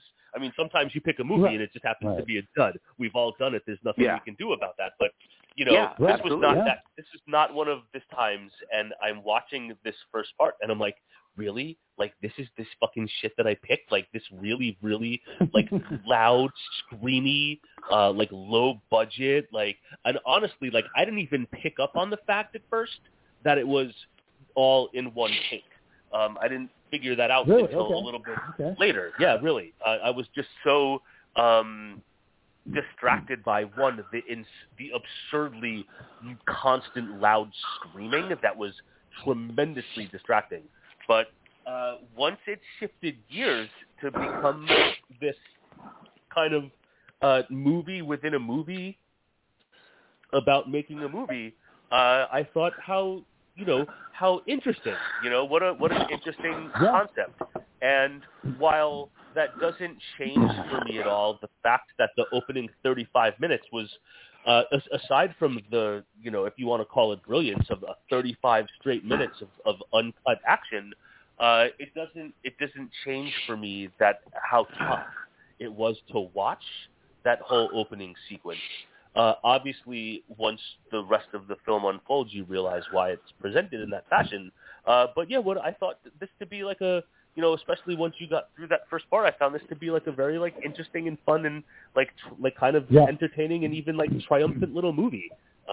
Watching them go through, what you must go through, and kind of almost getting like a true sense of, what independent filmmakers, face in trying to get their vision to the screen. So, not the best movie that I've ever seen, but I am pleased with my pick and found it to be quite entertaining. Especially the second. Being the people that we are and the things that we've been involved with and the people that we know, I know me, King, we've seen from the independent side of things how these movies get made. We know what it's like to do it, and we've witnessed the trials and the tribulations and the hardships of doing that when everything is fully planned. For the most part, everything is set up, and there may be shit that comes up here and there. Maybe a thing of lighting doesn't work, or something on set is a little bit off, or somebody can't make it. But the idea of presenting this very project live in one long cut with no edits, like I don't know if you guys watch any of the programs that they've put on TV recently, where they did like All in the Family. live before the studio audience, and you're watching it live. So guess what? If you fuck up during that live performance, there's no going back. There's no cut. There's no changing that. What is down in front of that audience is what is down in front of that audience, and that is all of us at home watching it on TV. So that alone makes it such a commendable type of project to really be willing to just try it. So for what they end up pulling off here, I love the little meta things that ended up happening. I really thought the movie was the first 35 minutes. So watching that, yes, killed me. I was like, oh, my God. But I did go back afterwards and rewatch that first 35 minutes after completing the film, and it really makes such a difference knowing what you're actually seeing, because it makes the whole thing more fun. Okay, I get what you're saying there, because then you're in the joke. It's like you're in there. But at the same time, it's going in blind. You're sitting there watching this thing, and like the Dean has said, it was like, what the fuck am I watching? What is this shit? Yeah. And just the horrible acting. And just the horrible zombies that were involved here. And, again, like you said, if you go back into it and watch it again and again, you're in the joke that time, so, you're able to just tolerate it and laugh with it. But if you're going in blind and checking this thing out for the very first time, it's like, unfortunately, it's like this first 35 minutes put such a bad taste in my mouth. I really, honestly did not give a fuck what the rest of it had to say, because I was like, after sitting through that shit, I was like just so fucking frustrated. But then, final act though, where we sit there and go at the behind the scenes, I did enjoy that part of. No, I must admit, I did enjoy that part of, again, seeing the practical, the actual, acting side of practical effects in a film, because, I always fucking love that shit. And I just always loved the behind-the-scenes shit. And it was a good bit of fun film there, I will admit that. Sorry, King, were you getting ready to say something? No, I was going to do a little bit of narration of the movie to kind of get into it and go through the motions. But so the first 35 minutes movie is one cut of the dead. So we see there's a zombie Ko who is trying to attack Chinatsu, and Chinatsu is just trying to get Ko to get away from her, and she finally tells him that she loves him and attacks him to kill the zombie. We have Hirogashi, the director, is saying, cut, we've done this 42 times, what the fuck, why can't we get it right? Why can't you be a better actress? Because she's a fucking evil. We cut to the makeup effects artist now, who's trying to tell, Chinatsu, it's fine, the guy's crazy, you're doing great, just keep doing what you're doing, he's going to get his extra shots going. But did you guys know about the water filtration building that we're in? That there's this curse, it's haunted, and there's this whole thing where if you paint a blood pentagram, it could bring about the dead, because that was the whole experimentation aspect of it. So while they're entranced in all this, you start to see banging on the door, and through that door you see one of the cameramen going outside. He's eventually bitten by a zombie, and his arm is ripped off and thrown through the door. So they're like, oh, that's a good that's really cool. And it's like, no, that's actually his arm. And they're like, oh, shit, like Shaun of the Dead. He's got an arm off. Like, he's got an arm off. Yeah. So now it's a whole thing of the crew freaking out, and the trio of Ko now and Chinatsu freaking out because they're being attacked by zombies. So now they're running through the water filtration building with the director fucking losing his mind, where he's like, hey, action, this is great, go with it. There's zombies. Action! He's so fucking excited to be filming all of this. And we have one of the crew members being attacked and thrown outside, screaming until his death happens off screen. And again, Hirogashi is just screaming the entire time. Got to keep it going. Keep the camera running. So again, this 35 minutes is one shot. It's one continuous shot, which I was having so much fun doing. Because when Yamago, the guy that gets forced outside, is killed off, We get Hirogashi running back inside saying, we need to keep filming. Ko, Chinatsu, and Nao lock themselves inside the building. And Nao reveals that the Thing chanted about a spell of blood, but every time that they try to tell you what's going on, they get cut off. So when you have Nao saying, well, it's a Thing, it's a chant a spell of blood, no one's coming to rescue us, so we need to get to safety. Hirogashi comes running in, he goes, we're not done yet. Woo! Got zombies, pushing, Yamago back to the door. He keeps throwing more zombies at him and yelling action. It's like, and when you're watching this film, it's like he's a fucking demented-ass fucking, director that somehow summons zombies and is throwing his actors into danger to try and get the perfect horror film. Which, again, we've seen so many absurd movies that it's not like that is so I mean, come on. At some point in the history of this show, we covered a movie about, possessed sushi, okay, that attacked people. Yeah, we did. So, so the fact that this is a film is like, oh, great. Again, I've seen terrible movies. So what I'm finding entertaining as far as this goes, fun, bro. It wasn't Bloodbeat.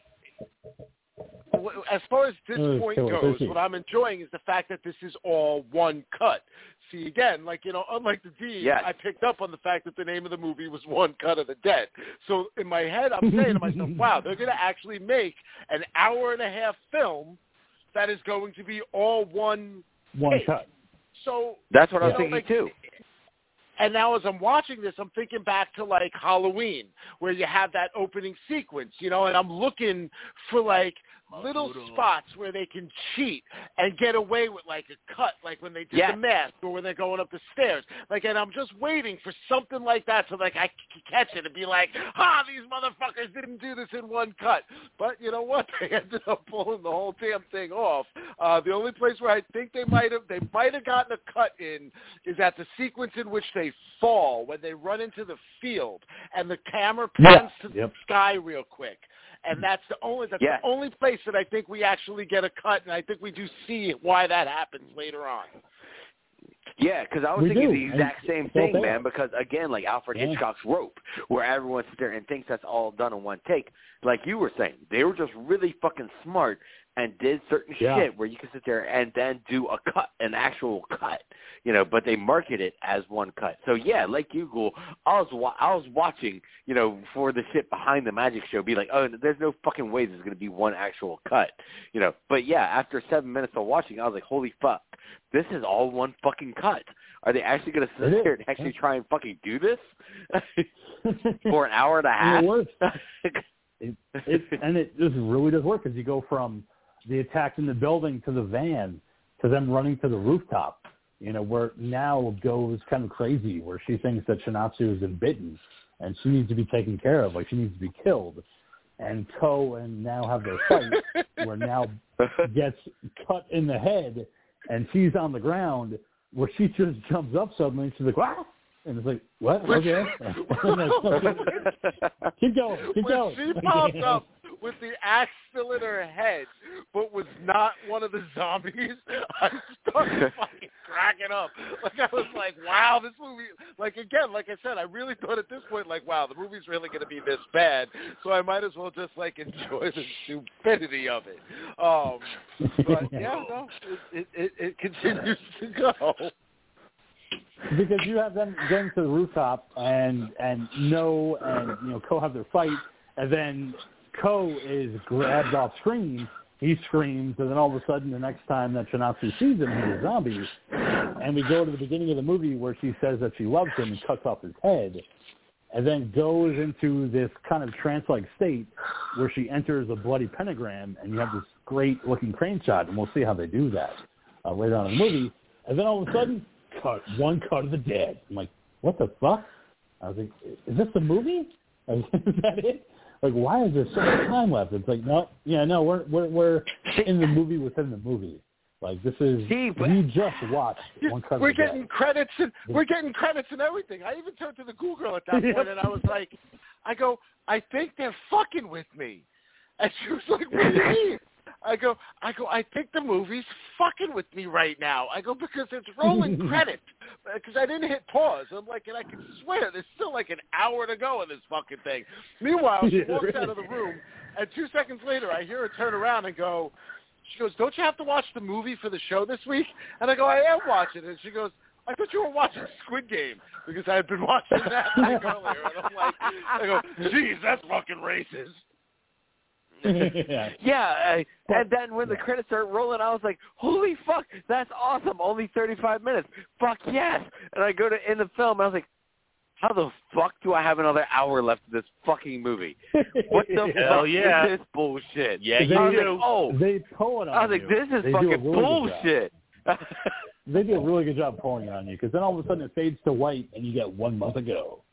And Takayuki Hamatsu directing a film on the rooftop with one of the production people that's going to be a zombie later on in the film that attacks one of the cameramen. So he's directing this thing, and he's a director that's being tapped for the Zombie Channel. So you have a man and a woman producing the Zombie Channel, and the woman is fucking frightening to look at. This little Japanese woman. Dude! I was like, man. I fucking nightmares. She looks like something out of a Miyazaki film. She looks like she could be one of the characters out of a Miyazaki movie. Dude, she looks straight out of one of my fucking horror hentais, man. Yeah. So they approach Hamatsu about directing this thing for the Zombie Channel. And they're like, listen, this is going to be great because there's 2 hot features for this project. It's going to be live on the channel, 1 p.m. for 30 minutes. The second hot feature of this project is that it's going to be done in 1 continuous take. 1 take with 1 camera. And Hamatsu's like, yeah, fuck you guys. What? Are you serious? That's stupid. Like, no. It doesn't kind of just, no, sorry, no. And they're like, no, it's going to be fine. You got this. And he's like, all right, well, I guess we're good. And then you get the real, this time, One Cut of the Dead credit sequence, where you get all the actors' names that are really playing the actors in the movie. And it's like, okay, now we're getting another credit sequence. It's like, okay, now we know who we're really dealing with. And the weird thing is they do it all in English for some reason. They sit there and do this, Baby Driver shit, this person, loud music, slamming all the names on there, and for some reason they're in English. Yep. Yeah, it was so weird, but I was like, okay, now we're getting another credit sequence. I was like, all right, I'm good. I'm kind of into it because I want to see what's going to happen next. Yeah, I mean, at this point, I'm wondering what the hell it is that I'm actually watching. Like, I'm thinking, is this like some kind of like, is this like a 3 or like a 2, like a film and a film and a film type of deal? Like, what is actually going on? Or did everything that we witnessed in that first 30 minutes happen? And this is literally what led up to it. Like we've seen flashbacks in other movies of this nature. Is it going to show us how the actual horror began, Yes, that's what I was thinking too, man, was, we're like kind of like a high school, the musical, the show, whatever, of this is like what led up to it, and what we're going to actually end up seeing is an actual zombie attack that was captured in 1 take. And that's where this movie gets clever, because you see the whole production behind what's going on for One Cut of the Dead. Where you have Hamatsu as a director, reading the storyboards, reading the script. His wife, Harumi, who we see eventually is going to play now, doing the whole self-defense instruction video. Pum!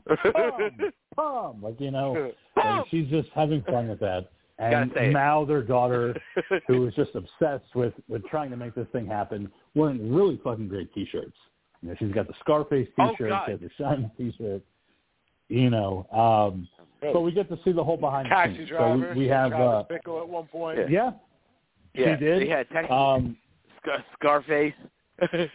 The actress that's playing Chinatsu, she's like, my agency won't let me be covered in vomit, but I'm okay with it. They're totally not. So can we just not let that happen? And Matsu's like, I guess, we'll figure it out. Which again is one of those funny things where if you remember the beginning sequence, you remember what happens to her. But by this point, because I was so confused as to like what and how bad that beginning sequence was, I completely forgot.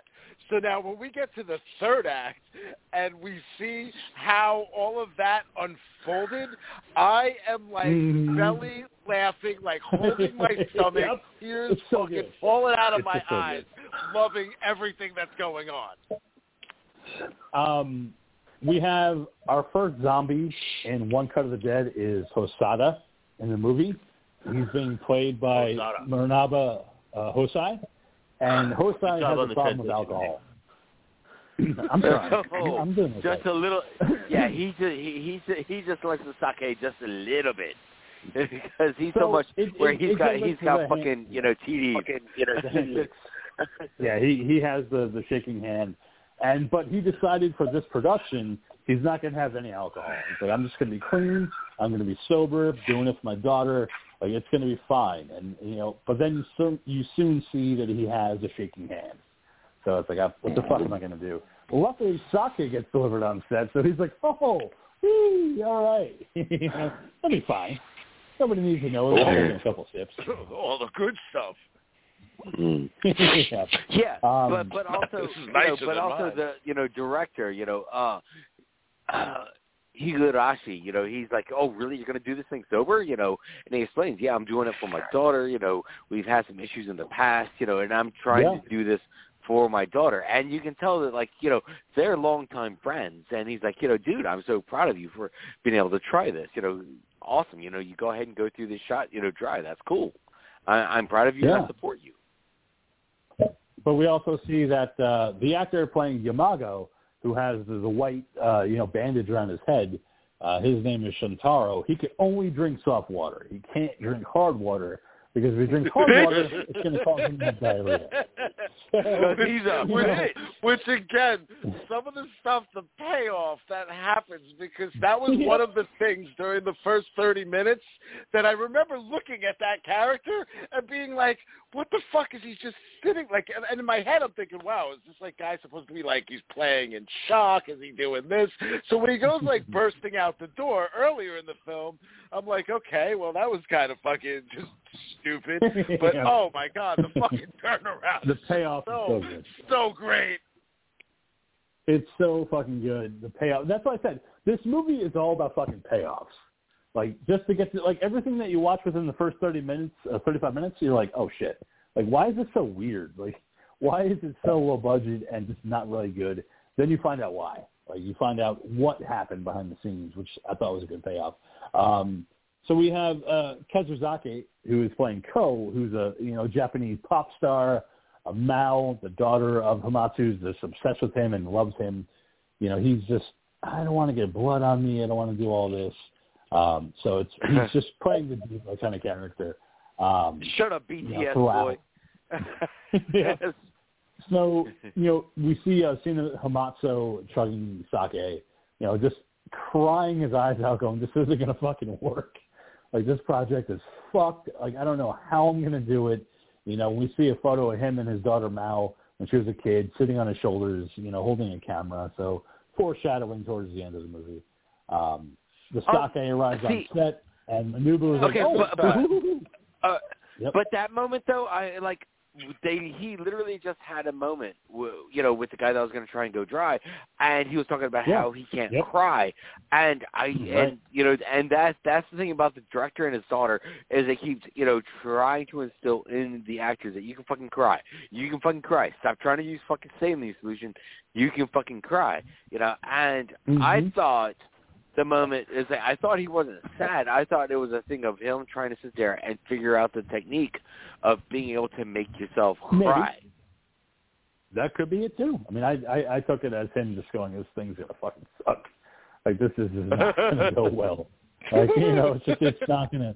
I have so many problems because the sake arrives on set and the Manubu is like, hell yeah, but not hell yeah, because I'm gonna go sneak off and have a couple swallows of sake, to get me in the mood for this movie. Couple? And drink the whole fucking bottle. Drinks hard water. Yeah, I know. And Shintaro accidentally mixes up his bottle, so he drinks the hard water, and he's like, oop, gotta poop. So for the rest of the movie, he's gripping his stomach going, oh, my God. This it upsets his tummy. It's coming out. It's coming out. What's coming out? But he's sitting there, and we're playing with the third act here, and they're showing us, the actual process of the filming. We lose two of the actors. They start, they put the daughter, they put the wife in. The director actually has to come into the movie now as the director of the film within the film. Right. So now he can't be directing from the background. He's got to be in the movie directing and playing the director of the movie in the movie. Again, all this meta stuff, getting real fun. But like I said, these little background things. The fact that the guy is actually really drunk. So here he comes stumbling around, and they're all fucking ad-libbing shit because he's lit and not hitting his parts. The dude drank the wrong water, so now he's got the shit. So he's sitting there in the fucking corner, holding his belly, trying not to shit his fucking pants, and he wants to creep out at that one moment, and they yell at him not to do it. And it's like, oh my God, I'm fucking loving this. Yep. I love the fact that they cut to when it goes live, and they're filming, and it's like, okay, we're live, this is happening, and you go back to the beginning of the movie where they hear the banging on the door, and they're like, what's that? And then you see it's the director trying to get his actor to wake up, and he just bangs his head on the door, and they're like, just go with it, go with it. And then all those bad moments. All the bad moments where they're stalling. And, I remember earlier in the movie thinking to myself, God, why is the dialogue so bad? Wow, look at, it's like those awkward moments that we have every now and again where it's, dead silence for, all of 3 seconds. Yep. Yet that 3 seconds feels like fucking, 18 minutes, and then it's like, okay, yeah, we're professional here. So they're going, oh, man. But, now knowing that was happening because of all the other shit going on, and her ad-libbing her whole thing of, that her hobby was, was the whole self-defense thing. But they were just coming up with something to fucking kill the time. Bum! That's what caused it, because they're like, oh, you got to go, improvise. So she's like, oh, I practice self-defense. That's my hobby. And bum. And then we see Hamato guiding Manabu to going into the actor that's playing Hiroshi, and he vomits on him. And Hiroshi's like, oh, my God, is there any wipes? Is there anything to wipe this off? Is that real? And it's like, oh, God, that was actually a real vomit because the actor just puked all over him. Yeah, because again, we sit there and go back to the original cut. It's like, why the fuck are the zombies, puking all over the people? Why aren't they biting them? Why the fuck are they puking? What the fuck kind of zombie is this where you puke on them before you bite them? What the fuck did they fucking write here? And then we have Shintaro who's playing Yumaya who's having the stomach issues, like we said, because he drank the wrong water. So it leads to the scene being improvised where he runs outside of the building and starts screaming so he can boop, and and the weeds. I'm so sorry. I'm so sorry. I just have to go. And Yamato's like, it's fine. We're going to be okay. Just go. Yeah, and then you hear the screams from him, and you think it's him being attacked by zombies.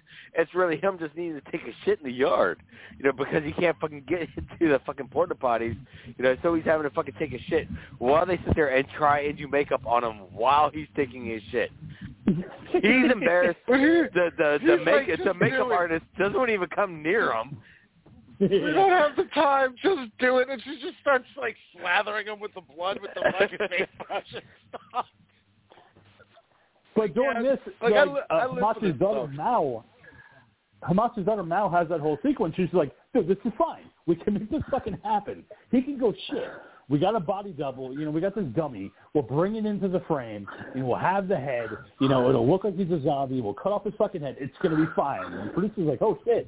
Make it happen, baby. Make it happen. Let's keep it going. So even though, Shintaro is shitting, it's like, no, we got this. We got this. It's fine. They wander into the frame. We get it done. We go to the van sequence, and we see that the camera was knocked to the ground, and the cameraman fucking backs out. He's just staring off in his face. Oh, shit. I can't get up. So we have, Mal grabbing the camera going, I'm on it, and running with the camera, to get to the rest of it. So it's like to see everything have a fucking payoff. So everything that you might have had a problem with within the first 35 minutes, we're getting the payoff. We're seeing why it was so fucking bad. Like, this is them being live for 30 minutes, just trying to make this thing happen. And then we have Kazuzaki talking to Hamatsu going, you fucking hit me earlier. That was fucked up, man. Nobody's ever hit me before. And then his wife shows up and she's like, you fucking bitch. Slaps her across the face. You're and then this is where stuff gets even more fun, because now we start finding out that there are all kinds of other crazy things going on. The reason why his wife doesn't act anymore is because she would lose herself in the roles. So this girl would go full-on method acting.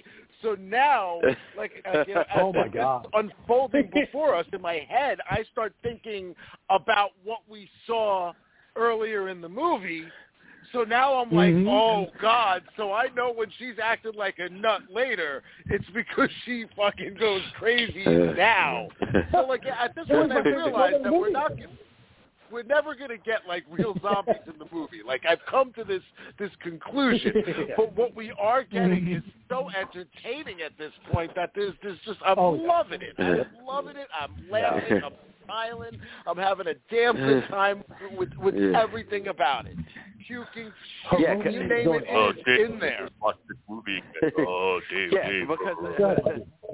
Because the wife is lost out in her fucking role, and the director has, told her, you need to calm down. You need to calm down. And she's like, I'm fucking dead calm. And he's like, oh fuck. Oh, shit. My favorite. She just went, when he realizes it, and then it becomes part of his job to start intercepting her at all these different locations, it's great because he's trying to stop her from doing shit, but then all of a sudden he's back in a shot somewhere, and that's what we see every time he pops out of a door and he's like, action. Typically it was because he was trying to stop something else from happening.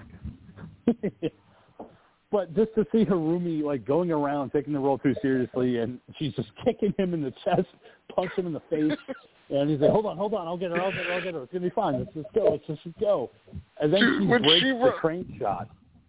And when she ran out and jump kicked that one kid, she hits the one guy, and then she hits the drunk guy, and then she jump kicks the kid with the glasses and the missing arm.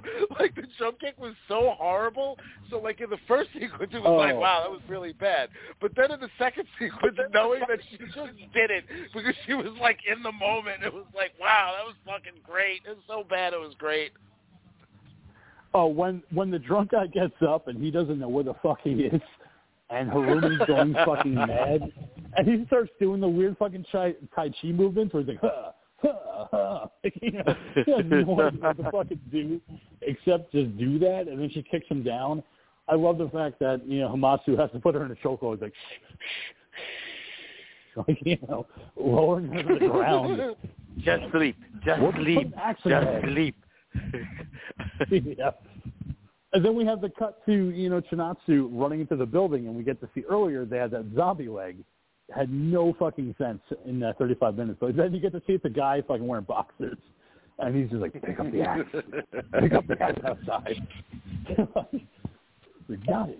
Let's go. Let's do this.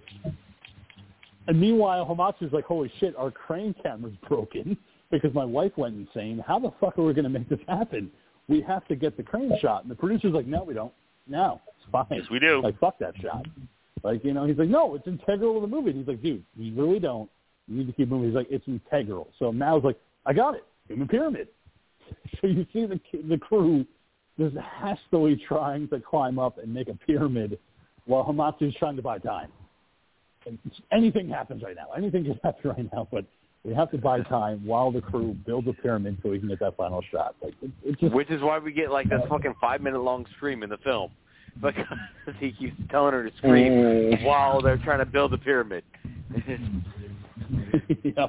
And then they finally get it, and Hamatsu is almost at the top. Mal climbs the top of him, and you see the struggle, and you see them trying to make it work. You see the camera tilting left and right as, Chinatsu, walks into the bloody pentagram, and it's like, holy shit, they're going to get it. They're going to get it. They're going to get the shot. And then you hear the countdown, 5, 4, 3, 2, 1. We fucking did it! Yeah, like, you know, it's so, like, I felt so good for the crew at that moment. I was like, they got it. Like, they got the shot. It worked. Like, it's a huge success. Everybody's been watching it. But it was the payoff. It was just the whole payoff of seeing everything that went wrong in that 35 minutes and how they corrected it. I just thought that was brilliant. Which, by showing it that way, makes you realize how everything went right.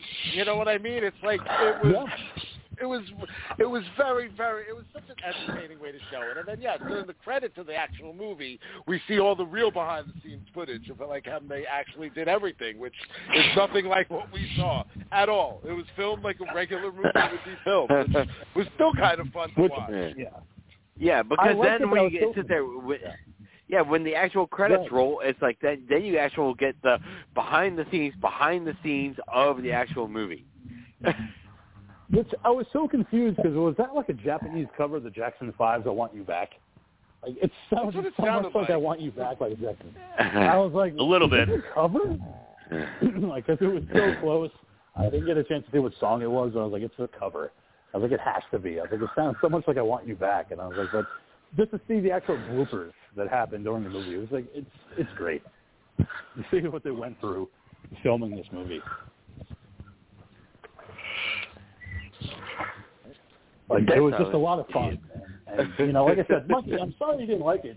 You know, I was hoping that you did because I thought it was fun. I mean, because the Ghoul and I have been on a lot of film sets, so we get it.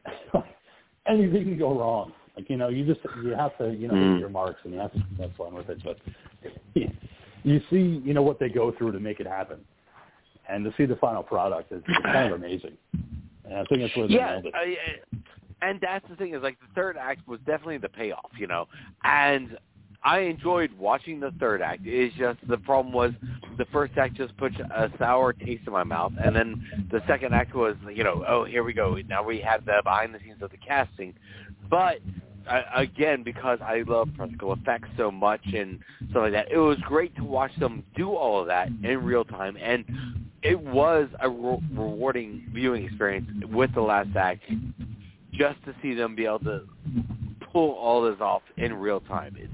That was fun and interesting. I will admit that, man. Yeah. I mean, like I said, I had a lot of fun with it. It was great to see, like we had said, you know, what they had to do to make everything right during this live production. Yeah, dude. And you have, you know, a drunk camera member and things just not going the way they want to. But, you know, he managed to make it happen, and to me, that's what made the movie for me. Like, it wasn't the first 35 minutes, which was impressive, having that 35-minute one shot. It was just to see all the payoffs. And, like, why didn't that work? And all of a sudden you see why it didn't work. Or, like, why was this zombie just kind of going, and kind of leaning on the guy? It's because fucking Hamatsu was carrying him. And just had to, you know, sit behind him and try to carry him around because he was fucking drunk off his ass. That's, you know, kind of what made the movie for me. I belly laughs all around. For One Cut of the Dead, especially during that sequence. So as we close out, next week the pick is mine. So I kind of was inspired by the Dean for him picking One Cut of the Dead. And I was inspired. I was inspired because I said, you know what, I like One Cut of the Dead. I want to kind of look up movies that are similar. And there's one out there where it's kind of a horror movie / documentary that people may know, and I hope you guys listening out there might know this because we're going to cover it next week. And it's called Behind the Mask, The Rise of Leslie Vernon, directed by Scott Glosserman. It's from 2006. Robert Englund's in it. Angela Goethals is in it. Nathan Basil's in it. The late Scott Wilson, that you might know from The Walking Dead's in it. It's a kind of weird mockumentary, if you will, about a serial killer and what he goes through to be the ultimate slasher. And it's available on Shudder, and I know Monkey will be able to find it as well, but it's a movie that I've wanted to talk about on the show for a while. What year did this come out, brother? 2006. Okay, cool. So all right, Behind the Mask, 2006. Yeah, Behind the Mask, The Rise of Leslie Vernon. Kane Hodder has a part in it. Zelda Rubinstein. Robert Englund, as I said, it's kind of just a parody, a mockumentary, if you will, about a slasher killer and a film crew that decides to follow him as he picks his targets and decides who's going to be the final girl. So it's one of my favorite movies, Behind the Mask, The Rise of Leslie Vernon. So we'll be talking about that next week for my pick. Yeah, we will. So interesting. I'll tell you the truth. I almost picked this. If not last month, the month prior. Yes. So I'm excited for this one. I have not seen this movie since me and the Dean sat down and watched it, which would have been probably around the time, I'd say somewhere around Behind the Mask? 2007, 2008 maybe. So Behind the Mask, we watched this? Yes. You brought this to my attention. I have zero recollection. I mean, don't get me wrong. I am familiar with the film, like I know it. In fact, when the King started to say, similar like kind of documentary, like I was almost said, oh, I know what you're going to pick. I know the film, but I don't recall ever seeing this or having it or bringing it to you or whatnot. Okay. Well, you know what? It's time to do a rewatch. Like I said, guys, it's on Shudder. Monkey, I know you'll be able to find it, but I'm really fucking excited to talk about this one because I've been looking for a way to bring this in. And once I saw One Cut of the Dead, I was like, this is the way. We're going to bring Leslie the way to bring it in, King, is just to make your pick whenever you feel like it. No, because I wanted to kind of just make it the right way, and this is the right way. You made a perfect pick with One Cut of the Dead. So inspiration for Leslie Vernon to make an appearance. A movie that I cannot wait to talk about. So thank you for the inspiration, Dean. I had a pick ready to go, but as soon as I watched this, I was like, we're going Behind the Mask. We got to talk about Leslie Vernon and the rules of a slasher. This isn't Scream. This is a serial killer. So we'll talk about it next week. So thank you. Thank you so much, Dean, for your pick of One Cut of the Dead. We'll see you back here next week for Behind the Mask, The Rise of Leslie Vernon. All right, so Monkey, why don't you go ahead and do your sign-off? Hi, thanks for tuning in to Talking Terror, your favorite horror podcast in all of the motherfucking world. Good night, Gremlin. All right, cool. Why don't you go ahead and do your sign-off, sir? Come! Stay scared, everybody. Stay scared. That's how we do it here. All right, everybody. I'm your old pal, the King of Horror, Andy G, saying thank you so much for listening to this episode of the show where we covered One Cut of the Dead. Next week, we're going to be covering the story of Leslie Vernon and what makes him a killer. And Behind the Mask, The Rise of Leslie Vernon. We'll see you back here next time. Hail Satan, hail yourselves, hail Odorous. Watch horror movies. Keep America strong.